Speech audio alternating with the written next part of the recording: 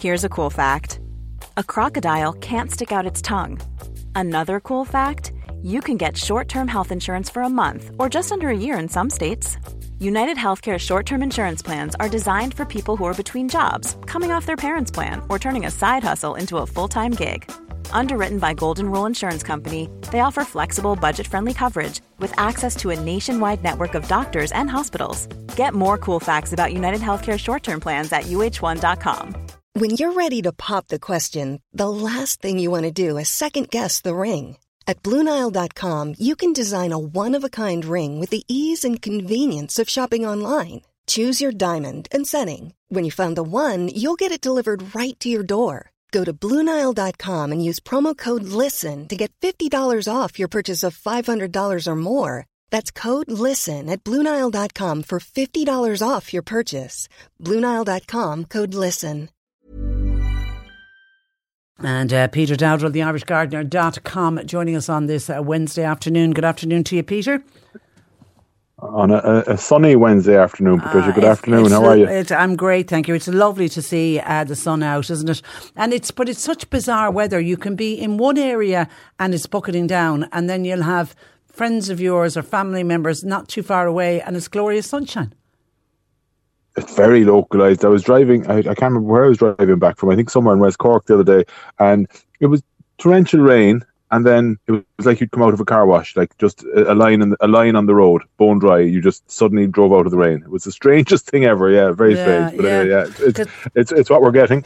Yeah, because even yesterday we had showers, and my son is down in beautiful Cork-McSherry with his little family for the week, and he was sending me these glorious photographs of sunny spells, and they were down at the beach, and I was legging it in and out of the car because of the showers. Yeah, it's crazy weather, crazy. Okay, let's get straight into questions, and we've sent you on a picture that somebody got into us nice and early. Gardening question for Peter. Could you please ask Peter why a patch of my Gristlinia hedge has died and what should I do about it? And it is very clear.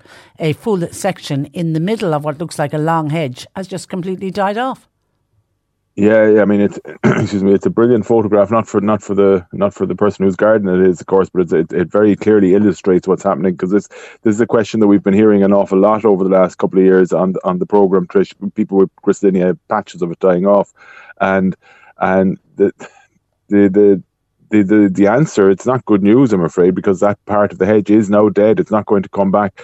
It's most likely been caused by some type of root rot, some type of fungal infection, most likely Phytophthora, but there's several others that do it. And yeah, I'm afraid I'm the bearer of bad news, but when it happens, there's nothing you can do to make it better. It's a question of taking out the dead part of the hedge, the dead section, which is quite a substantial section in this case. And I can't see in the photograph how much longer on either end it goes, if you know how much good hedge is left. But it might be a question, I'm afraid, of taking out the whole hedge and putting in a fresh one, because if you take out the dead section of that hedge, or of any hedge, if people can imagine it, I wouldn't recommend replanting Gristlinia in there again. And then, of course, if you put in any other species, it'll be a bit like a sore thumb. It'll scream, You know what I mean? Because it's a single species hedge. So it might be a question of removing all of it, depending on how much of it is left. If it's only less than half of it left, I'd probably look at removing all of it and starting again. And the thing is, you need to remove, particularly around the dead area, a lot of that soil as well. So you need to put in fresh soil there too. So it's a bit of a big job, I'm afraid. With I don't know if the statistics bear me up. I know we're talking about the gorgeous weather now, but I don't know about this winter, but it seemed to me to be the wettest ever. It seemed to didn't stop raining for about 6 months. As I say, maybe I'm wrong. Maybe the statistics will tell me one way or the other. But root rots like this Phytophthora thrive in this very wet, heavy, damp soil. And it looks like, I mean, certainly Ireland is always damp, but it looks like we're going more and more that way as well during the winter months. So I think this is the problem we're going to continue to see, unfortunately. Yeah, and I read a report from Teagasc earlier on, who were talking about we as consumers are going to face a shortage of homegrown fruit and vegetables. And one of the points that the Teagasc advisor made, that while the rainfall for the last number of weeks and months probably were normal enough, but it said it's coming in bursts, and the crops don't particularly like that. Yeah, and I think that, well, obviously that's accurate because they've done their homework. But I think over the years, and we've had this conversation before too. But I think when you average out the rainfall over a 12-month period in Ireland, it tends not to vary much from year to year. Now I don't know what's happening in a trend, whether it's going up or not, but it does tend not to vary much from year to year. But it's just when it happens, and I think this winter, I mean, we had a very dry July, August, September, if you remember, but like very, very dry. But then I think we just got, I'd say, 80% of our annual rainfall over the next few months, and that is having an effect, obviously, as on the agriculture, but I think it's having an effect in our gardens as well. Okay, let me go back and stay with Gristlinia hedging, because somebody said I set a Gristlinia hedge about 2 years ago. A few of them failed. Now it isn't the same as our listener whose established hedge has died off. Can I simply just replace them? And I'm wondering, why would some have flourished and others didn't? Is it the dry weather? Should I have watered them more? Well, yes, and yes. It's a very different question to the first one. The first one is an established hedge dying off, which is, as we say, a root rot most likely. When you put in a new hedge, depending on what time of year whatever time of year you put in a new hedge, you would expect a certain percentage to die off. It's just the law of averages, or whatever you want to call it.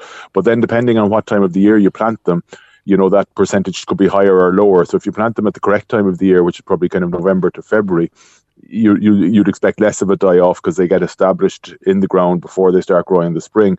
Whereas if you plant them, let's say, as potted plants on a day like today in the middle of a dry spell, you stand a much higher chance of losing more because of just drought.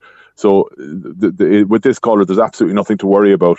You'd expect to lose a few of them. Why it happened? Yes, most likely 99% that they dried out. Why does it just happen to a few and not the others? This is nature, unfortunately. Patches of soil could dry out quicker.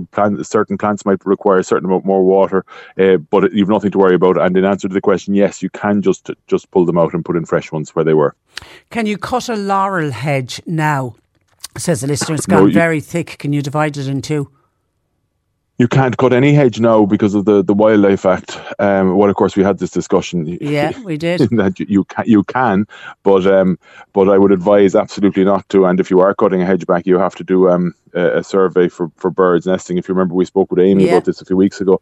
And if there are birds nesting, and there's a high possibility that there is birds nesting in an established laurel hedge, so you're actually breaking the law, and you will be prosecuted for it. They are bringing people to court now for this. So tread carefully. I wouldn't recommend it anyway. I wouldn't recommend it from an ecological point of view with the birds, but even horticulturally, I wouldn't recommend cutting back your hedge now, a laurel hedge. Wait till September. It's a better time of the year. Growth is slowing down. Any birds that are in there will hopefully have spread their wings. So that'll be a better time of the year to do it. It's only another couple of months.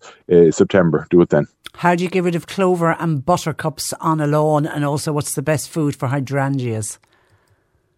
You learn to love the buttercups and clover. Yeah. You don't try and get rid of them. And I've been admiring lawns all over the country the last couple of weeks. I've been in so many gardens where people haven't been cutting the grass, and the clover, it just looks magical, and the buttercups, it just looks magic. But I mean, that jokes aside, we do have to recalibrate at the moment, and we have to see them as beautiful and as important plants, and not as weeds to be poisoned.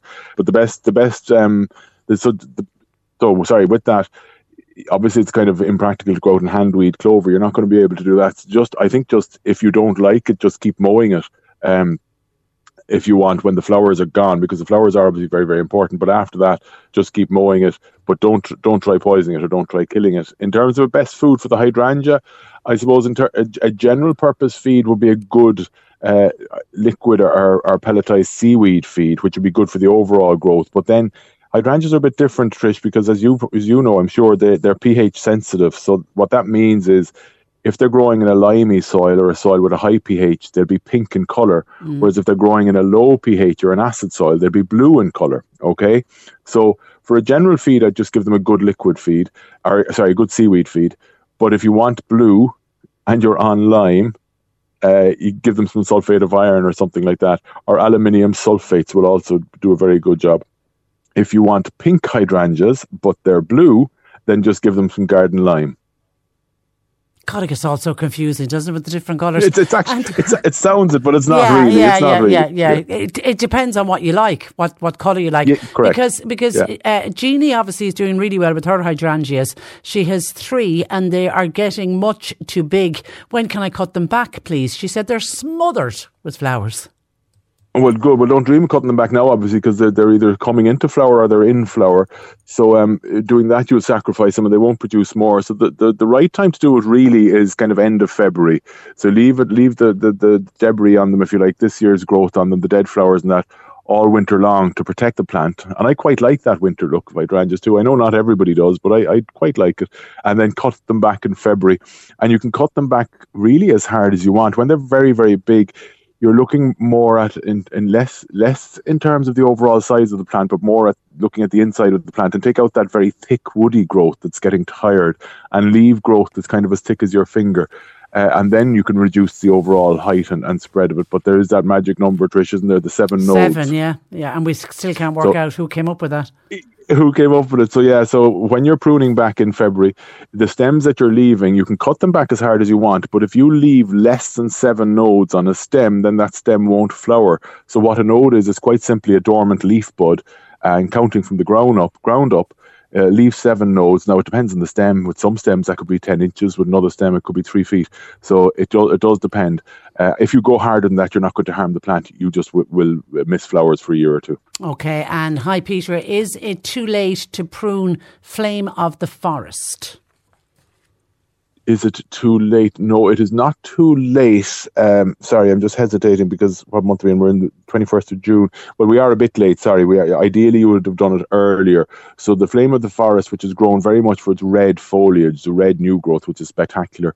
But it's a flowering plant. It produces masses of these kind of lily of the valley type flowers. They're gorgeous, yeah. And they really are. So ideally you prune it just after those flowers are gone, which would probably be about May. We're only into the middle of June. You're not going to harm the plant by cutting it back. No, you may impact next year's flowering a small bit just because we're a bit late, but you probably won't even. It's not that late. So I would prune away, yeah. Okay. All right. We'll leave it there. And you're as busy as ever this week? Busy as ever, and I checked to make sure that to see if there was any hospice gardens open this weekend. To the best of my knowledge, there isn't. I know there have been for the last few weeks, and I know they've been tremendously well supported. So hopefully everybody's been enjoying the gardens and the good weather. Brilliant. Listen, have a good one. We'll talk to you next Wednesday. Thanks, Trish. Talk to you then. Thanks, Peter. Bye. That is Peter Dowdall, the irishgardener.com. Hey, it's Danny Pellegrino from Everything Iconic. Ready to upgrade your style game without blowing your budget? Check out Quince. They've got all the good stuff, shirts and polos, activewear, and fine leather goods, all at 50 to 80% less than other high-end brands. And the best part? They're all about safe, ethical, and responsible manufacturing. Get that luxury vibe without the luxury price tag. Hit up quince.com/upgrade for free shipping and 365-day returns on your next order. That's quince.com/upgrade.